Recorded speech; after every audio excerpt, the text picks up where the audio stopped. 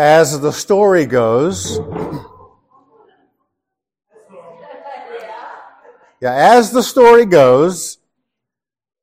a West Texas cowboy applied for life insurance and was asked by the agent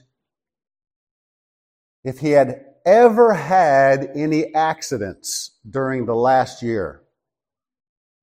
And the conversation goes like this. Nope. Never an accident. You mean nothing has ever happened to you? You've never been hurt? Oh, sure, said the cowboy. Once I was bitten by a rattlesnake, and a bucking bronco threw me and broke my arm. And you wouldn't call those accidents? Certainly not, said the cowboy. They did it on purpose.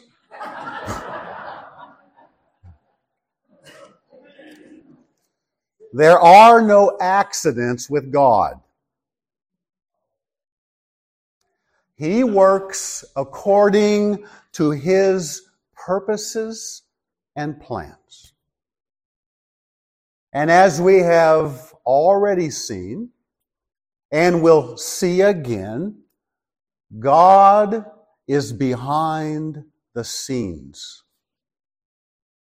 And He controls the scenes He is behind.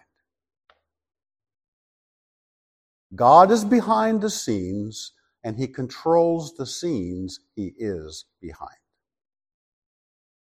If you recall from last week, because of God's judgment against His wayward people, the southern kingdom of Judah was subdued, and the capital city of Jerusalem was captured by Nebuchadnezzar, king of Babylon. In their conquest, the king ordered that some of the best and the brightest of Judah be deported to Babylon. And of these was a teenager named Daniel and 3 of his friends, taken to Babylon to begin a 3-year indoctrination process in the Babylonian way of life, so that in the end they can serve the king. So with that in mind, with that said, if you have your Bible, turn to Daniel chapter 2, and we will begin with verse 1. Daniel chapter 2, beginning with verse 1. And let me just tell you up front, my plan is to tackle the entire chapter 2, this morning. Yeah, good luck. Yay me. That's right, yay me. Yeah, it's like, I may have bit off more than I can chew. There's 49 verses, but I'm going to deal with them in chunks. Big chunks. I know.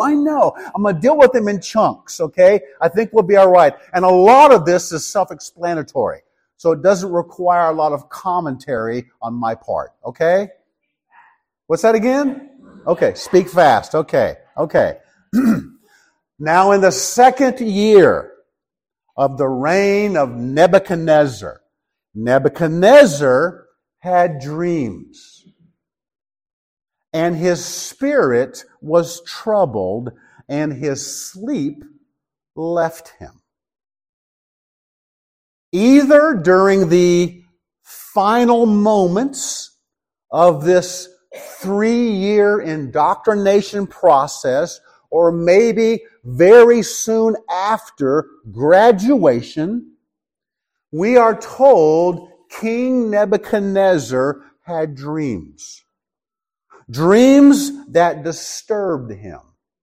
and caused him to be restless in his sleep.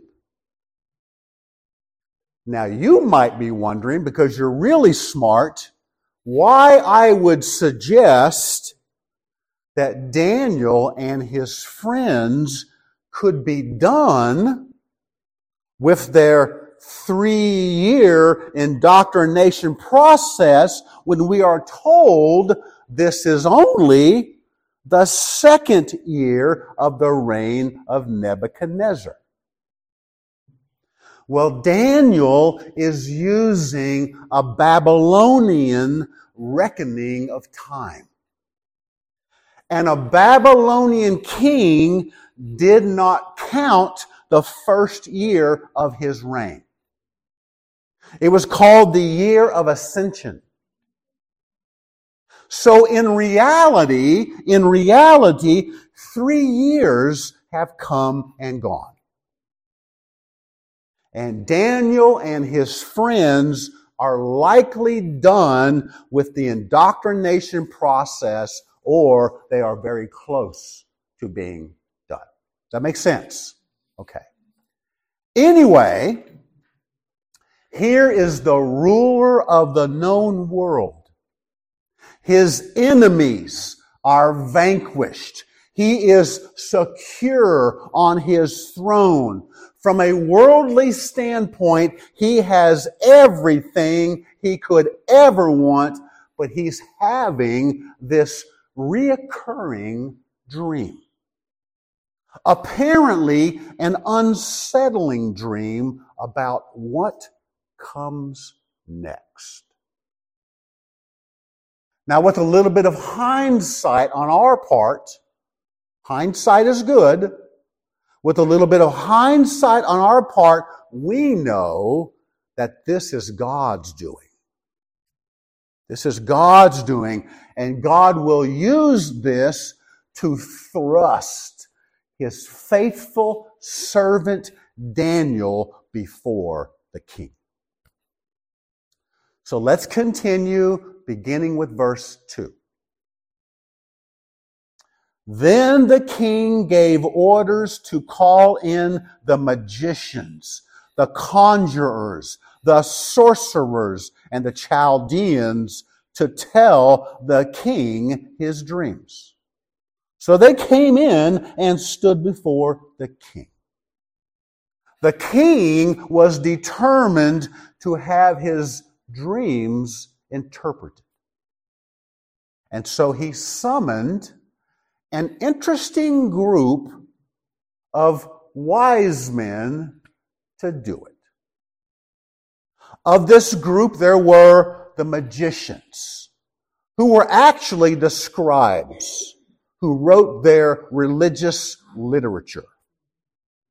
There were the conjurers, who communicated with the dead. They were the mediums of their day.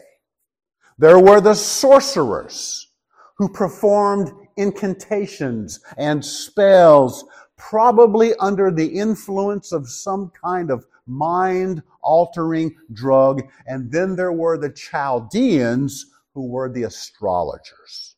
Okay? So this is an interesting group of wise men, not really wise, but wise men standing before the king. But notice that Daniel and his friends are not among them. Then beginning with verse 3, the king's dream becomes a nightmare for the wise men. We are told, this is funny, the king said to them, I had a dream, and my spirit is anxious to understand the dream. Then the Chaldeans spoke to the king in Aramaic. O king, live forever. Tell the dream to your servants, and we will declare the interpretation. The king replied to the Chaldeans, the command from me is firm.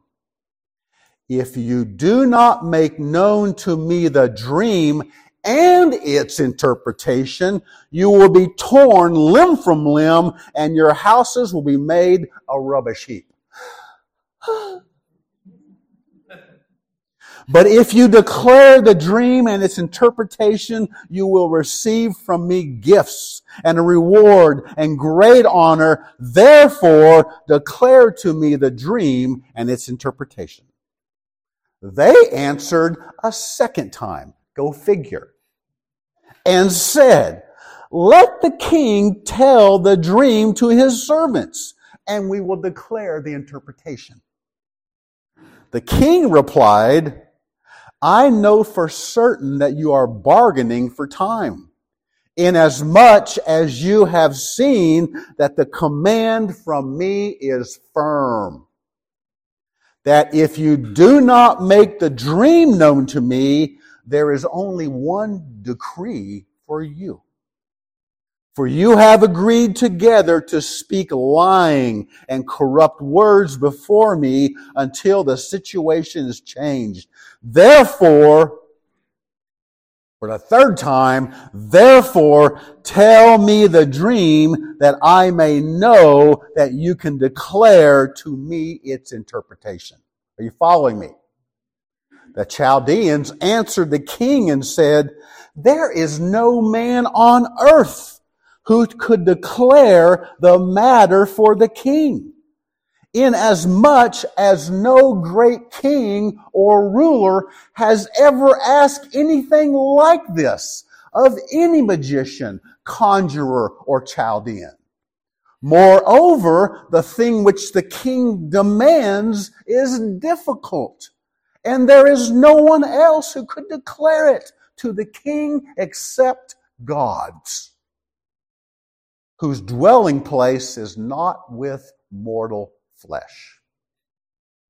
Because of this, the king became indignant and very furious and gave orders to destroy all the wise men in Babylon. Wow.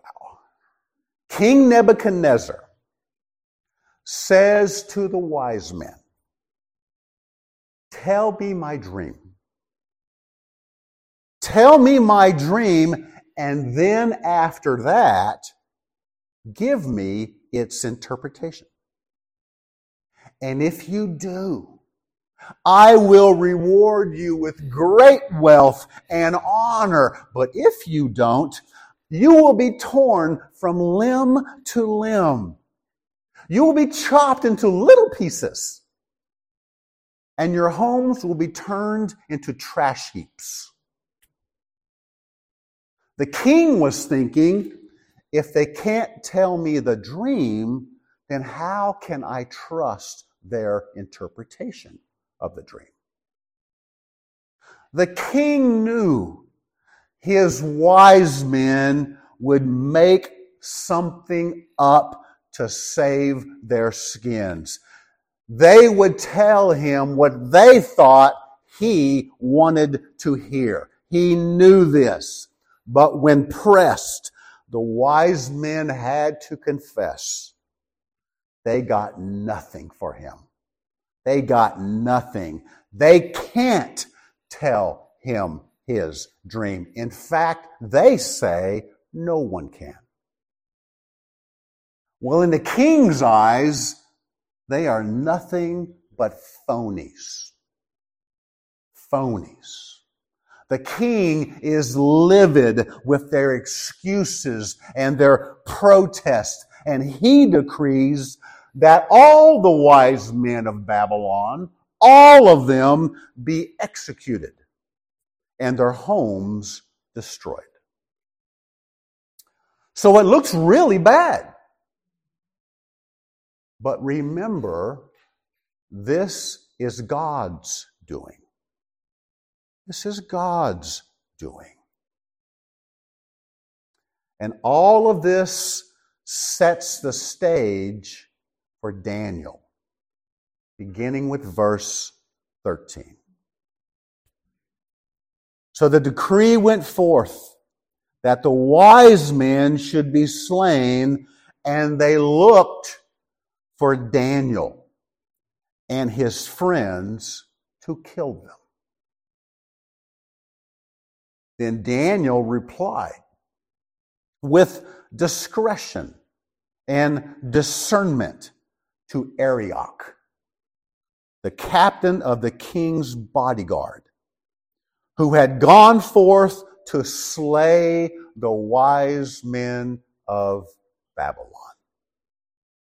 He said to Arioch, the king's commander, "For what reason is the decree from the king so urgent?" Then Arioch informed Daniel about the matter. So Daniel went in and requested of the king that he would give him some time in order that he might declare the interpretation to the king. Then Daniel went to his house and informed his friends, Hananiah, Mishael, and Azariah, about the matter, so that they might request compassion from the God of heaven concerning this mystery, so that Daniel and his friends would not be destroyed with the rest of the wise men of Babylon. Daniel wasn't among the wise men who stood before the king. He wasn't there. He's innocent. But that didn't matter. Even as new Jewish graduates from the orientation process, now maybe 17 or 18 years old, Daniel and his 3 friends are counted among the wise men of Babylon. And as such, they are also subject to the king's decree of death.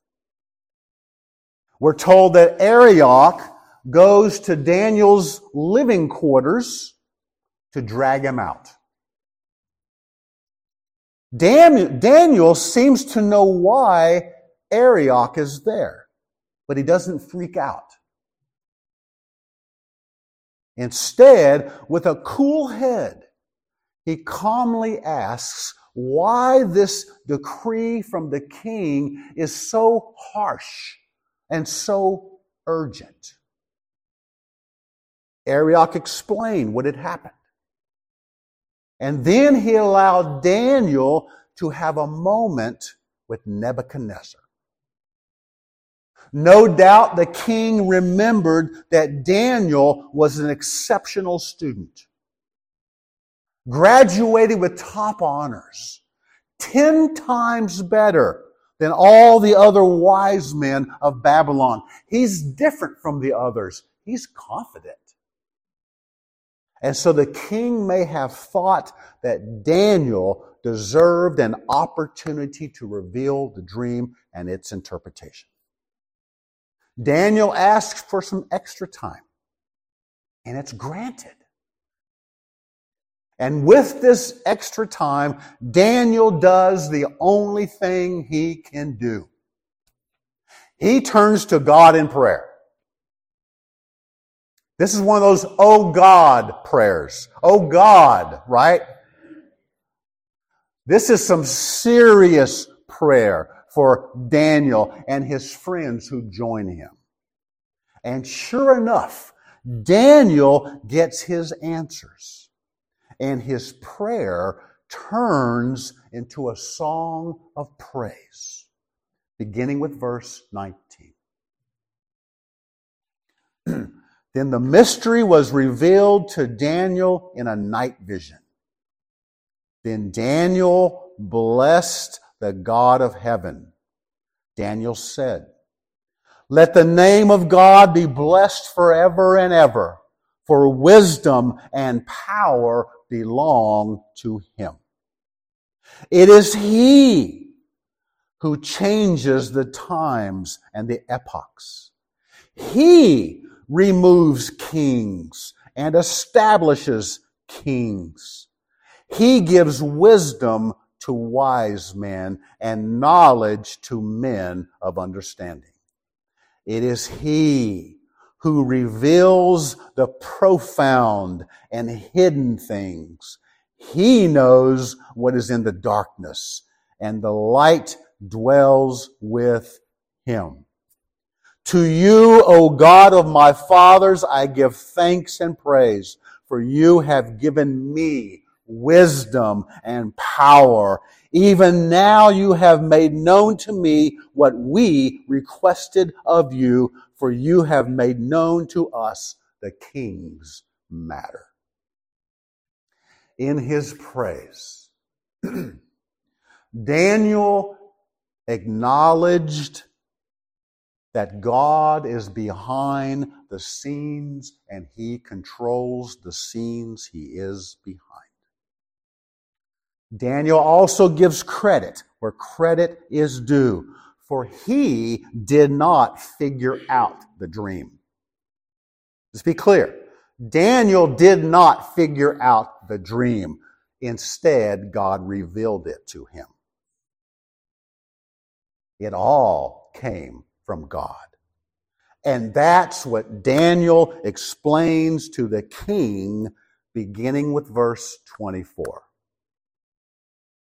Therefore Daniel went in to Arioch, whom the king had appointed to destroy the wise men of Babylon. He went and spoke to him as follows.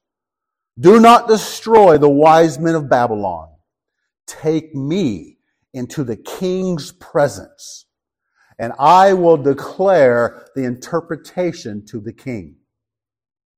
Then Arioch hurriedly brought Daniel into the king's presence and spoke to him as follows.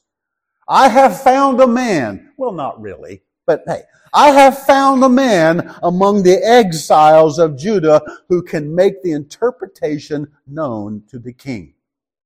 The king said to Daniel, whose name was Belshazzar, are you able to make known to me the dream which I have seen and its interpretation? Daniel answered before the king and said, as for the mystery about which the king has inquired, neither wise men, conjurers, magicians, nor diviners are able to declare it to the king. He got that right.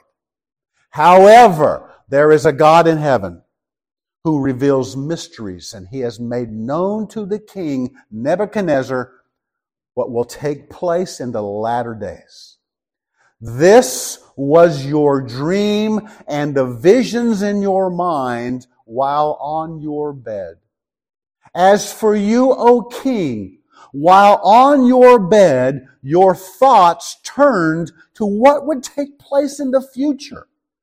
And he who reveals mysteries has made known to you what will take place. But as for me, this mystery has not been revealed to me for any wisdom residing in me more than any other living man, but for the purposes of making the interpretation known to the king, and that you may understand the thoughts of your mind.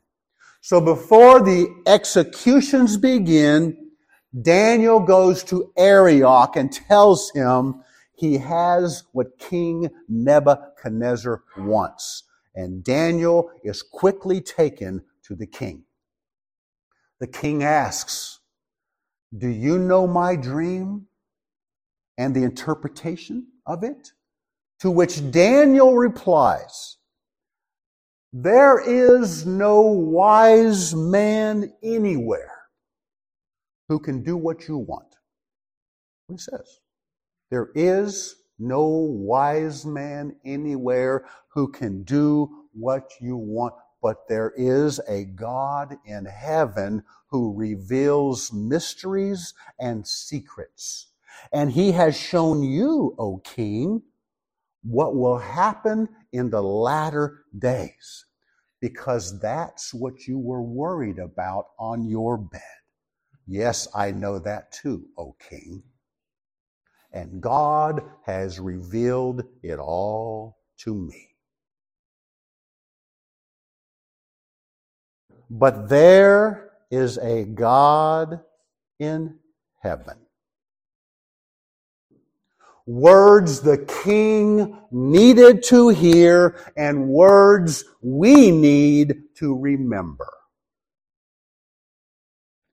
In the craziness of this world, when everything seems upside down and inside out, when right is wrong and wrong is right, when things don't make sense, when the wise men, the politicians, the great thinkers can't help, when there are more questions than answers, there is a God in heaven. Remember that. So here is the king's dream. Here is the king's dream beginning with verse 31. You, O king, were looking, and behold, there was a single great statue. That statue, which was large and of extraordinary splendor, and standing in front of you, and its appearance was awesome. The head of that statue was made of fine gold, its breast and its arms of silver, its belly and its thighs of bronze, its legs of iron, its feet partly of iron and partly of clay. You continued looking until a stone was cut out without hands, and it struck the statue on its feet of iron and clay and crushed them. Then the iron, the clay, the bronze, the silver, and the gold were crushed at all the same time and became like chaff from the summer threshing floors. And the wind carried them away so that not a trace of them was found. But the stone that struck the statue became a great mountain and filled the whole earth. You looked, O king, and there before you stood this colossal and dazzling statue presented to you in the form of man. It was awesome. It was awesome. The head of the statue was made of pure gold. Its chest and arms of silver, its belly and thighs of bronze, its legs of iron, and its feet partly of iron and partly of clay, like pottery. While you were looking at this statue, a stone that was not cut out by human hands struck the statue on its feet of iron and clay and smashed them. Then the iron, the clay, the bronze, the silver, and the gold were broken into pieces at the same time, and they became like chaff on a threshing floor. The wind swept them away without leaving a trace. But that stone that struck the statue became a huge mountain, and it filled the whole earth. I can only imagine that the king who is likely seated on his throne is now leaning forward towards Daniel. And he's saying to himself, I'm finally going to hear the truth. Daniel knows my dream. And just so you know, it's a dream about the Gentile empires. It's a dream about the Gentile empires who will rule the known world up to the second coming of Jesus Christ. Empires that will follow one another in succession. Empires that will decrease in glory, yet increase in might, as symbolized by the various types of metals. And keep in mind that when Nebuchadnezzar dreamed his dream, these empires who followed the Babylonian Empire were just blips on a radar. Just blips on a radar. So with our advantage of history, with our advantage of history, let's take a look at the interpretation of the dream beginning with verse 36. And I'm only going to touch on these briefly, okay? Because we are going to deal with them again, I think, in chapter 7. Daniel says, "This was the dream. Now we will tell its interpretation before the king." So here's the interpretation of it. "You, O king," he's talking to Nebuchadnezzar, "are the King of kings, to whom the God of heaven has given the kingdom, the power, the strength, and the glory. And wherever the sons of men dwell, or the beasts of the field, or the birds of the sky, he has given them into your hand and has caused you to rule over them all. You are the head of gold. After you, there will arise another kingdom, inferior to you. Then another third kingdom of bronze." In those two sentences, he's covered two kingdoms, which will rule over all the earth. Then there will be a fourth kingdom, as strong as iron, inasmuch as iron crushes and shatters all things. So like iron that breaks in pieces, it will crush and break all these in pieces. In that you saw the feet and toes, partly of potter's clay and partly of iron. It will be a divided kingdom, but it will have in it the toughness of iron, inasmuch you saw the iron mixed with common clay. As the toes of the feet were partly of iron and partly of pottery, so some of the kingdom will be strong, and part of it will be brittle. And in that you saw the iron mixed with common clay. They will combine with one another in the seed of men, but they will not adhere to one another, even as iron does not combine with pottery. Okay. Daniel tells Nebuchadnezzar that God has given him his kingdom. And in truth, that applies to all kingdoms of the world.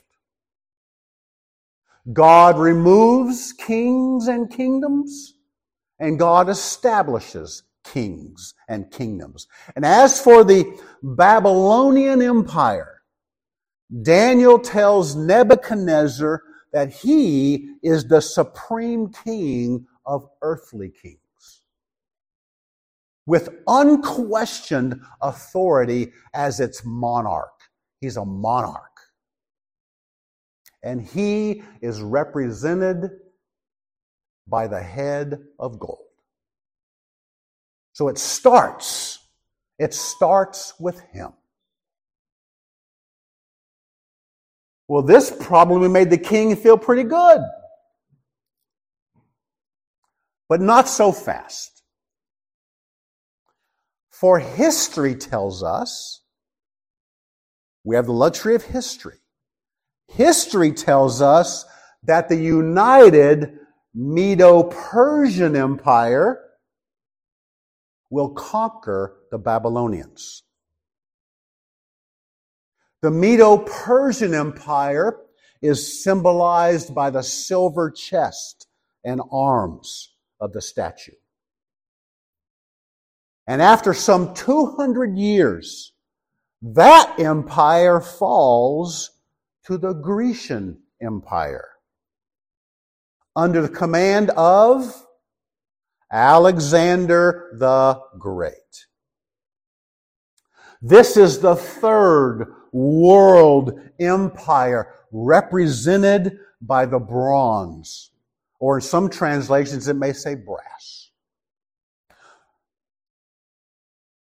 who was well known for their armor and their weaponry of bronze and brass, whose influence and culture would cover the whole world. Even the New Testament is written in original Greek. Yes, yes. Then there are the legs of iron. The iron represents the fourth world empire known as the Roman Empire.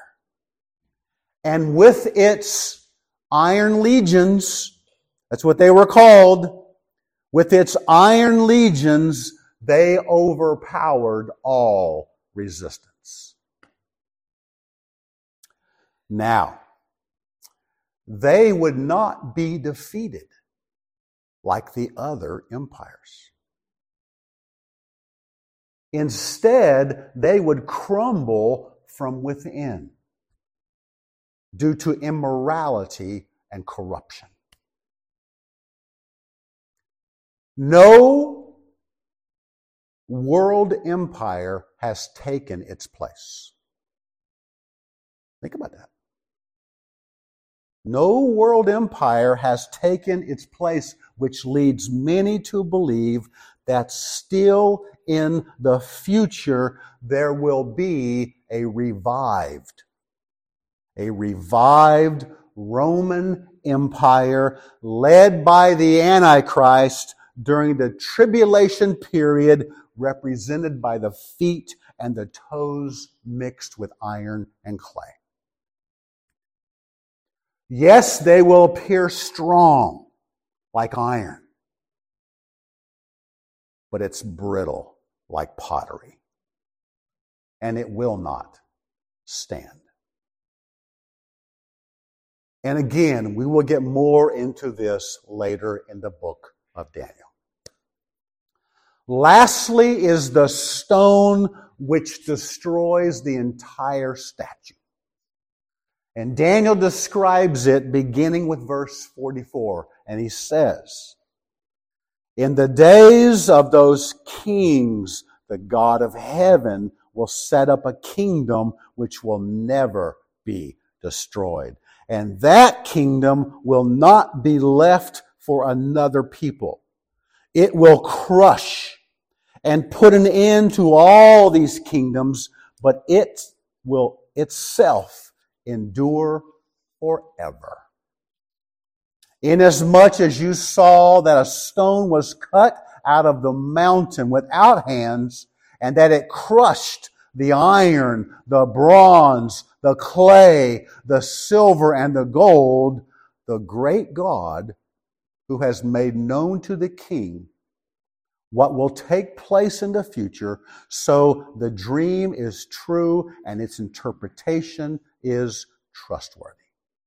In this passage, Daniel describes when the time of the Gentiles comes to an end. He's describing when the time of the Gentiles comes to an end and the earthly kingdom ruled by Jesus Christ begins at his second coming following the tribulation period. At that time, the stone, Jesus Christ crushes the Gentile powers so thoroughly that he removes any trace of past empires and their rule over the world. Obliterated. Jesus will rule, and his kingdom will stand forever. Well, how did King Nebuchadnezzar react to all of this? Let's find out beginning with verse 46. We're almost done. Then King Nebuchadnezzar fell on his face, and did homage to Daniel.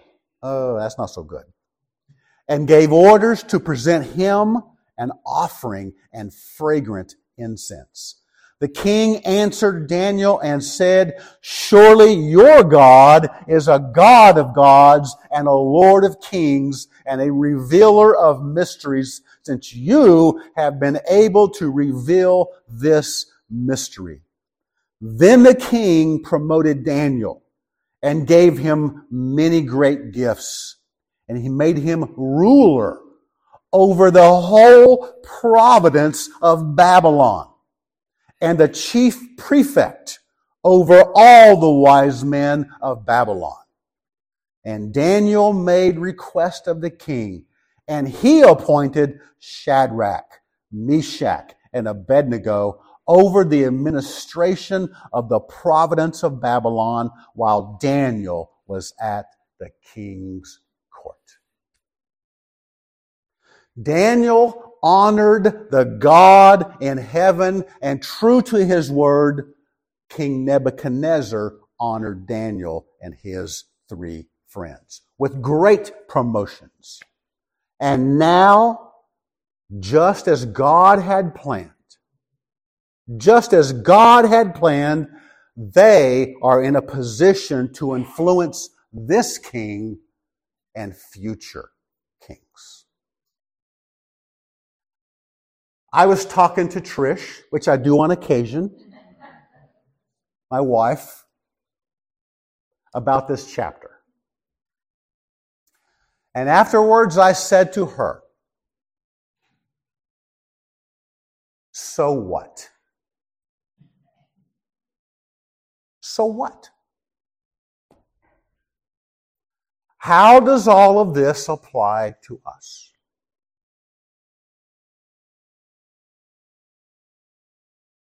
Well, with our advantage of history and hindsight, we are reminded that God's word is true.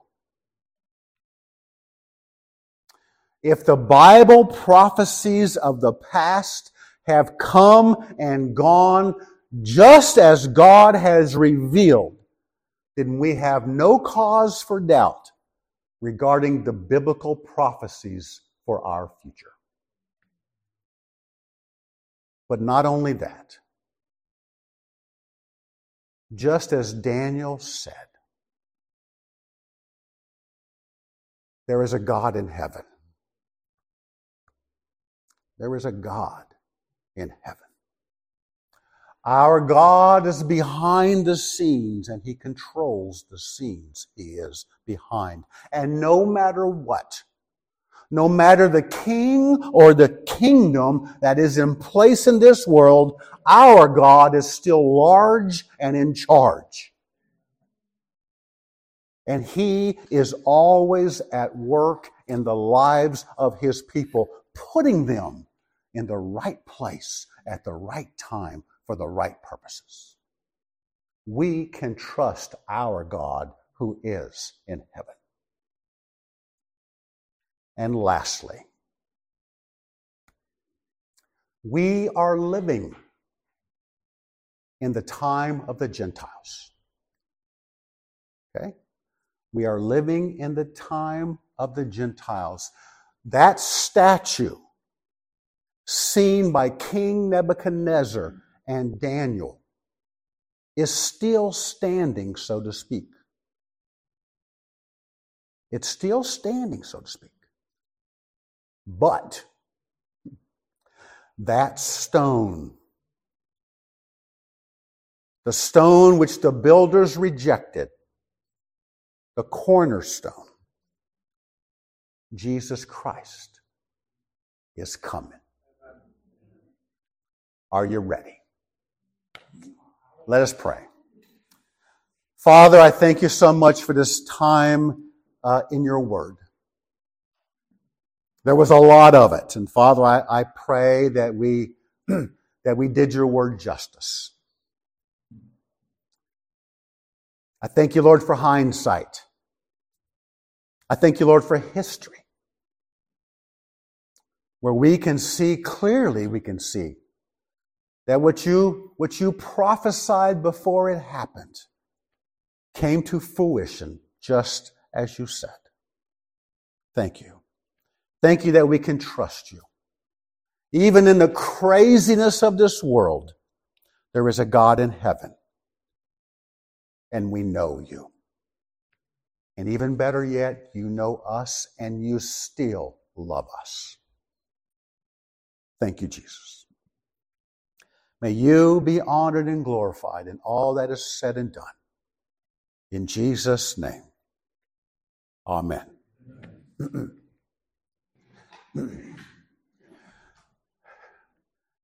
I like prophecy.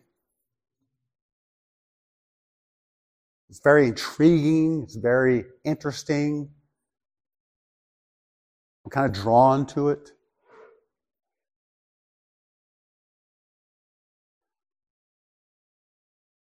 But prophecy is not given to entertain us.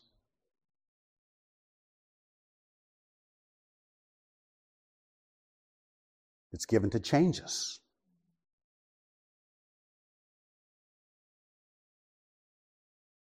Prophecy about the future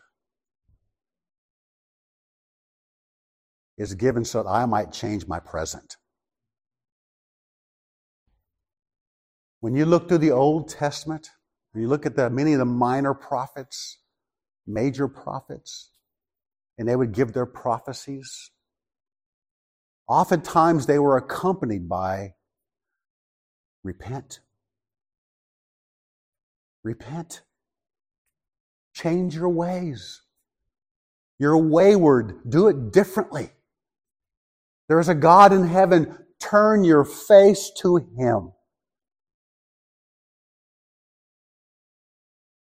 Prophecies are not given to entertain us. They are given to change us. That's what this is all about. We have a God in heaven. He loves you. Do you trust Him?